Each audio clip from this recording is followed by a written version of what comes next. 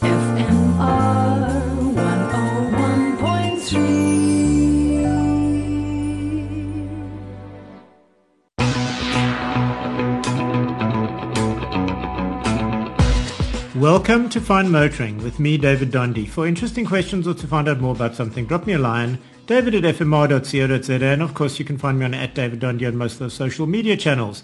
And of course find the podcast on fmr.co.za. The Hyundai Tucson looks like your slightly paunched uncle would. That is, if he got on a healthy diet and start going to the gym daily. Handsomely chiseled looks that work in a formally safe-looking family wagon. Way bigger than its predecessor, Hyundai is no longer playing it safe in the family SUV category, and for this I applaud them. All zigzag lines, jeweled lights, and elegant angular design make this vehicle a real looker. Build quality, rigidity, and active safety are all dialed to 11. The 2-litre diesel was good for 6.5 litres per 100 kilometers in my testing, put it into the excellent category for this size.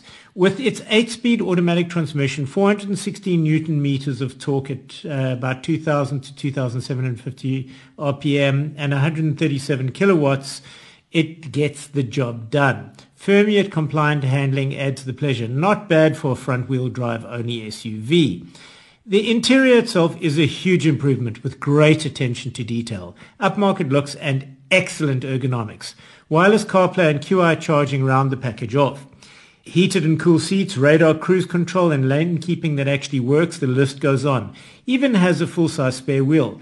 It really is a perfect to live with family SUV for our local conditions. Although the Tucson range is available with its long warranties from as little bit as 500,000 Rand, this premium diesel was at 704,900. Hyundai has put itself out there with a design that can only be described as bold, and I applaud them for they have got it all right. The Hyundai Tucson would and should be on your shortlist for spacious family SUV, and that's for sure. And that's it for Fine Motoring this week with me, David Dondy. If you've got questions, find out more about something, david@fmr.co.za, and of course, @DavidDondy on most of those social media channels. That's DavidDonde, and find the podcast on fmr.co.za.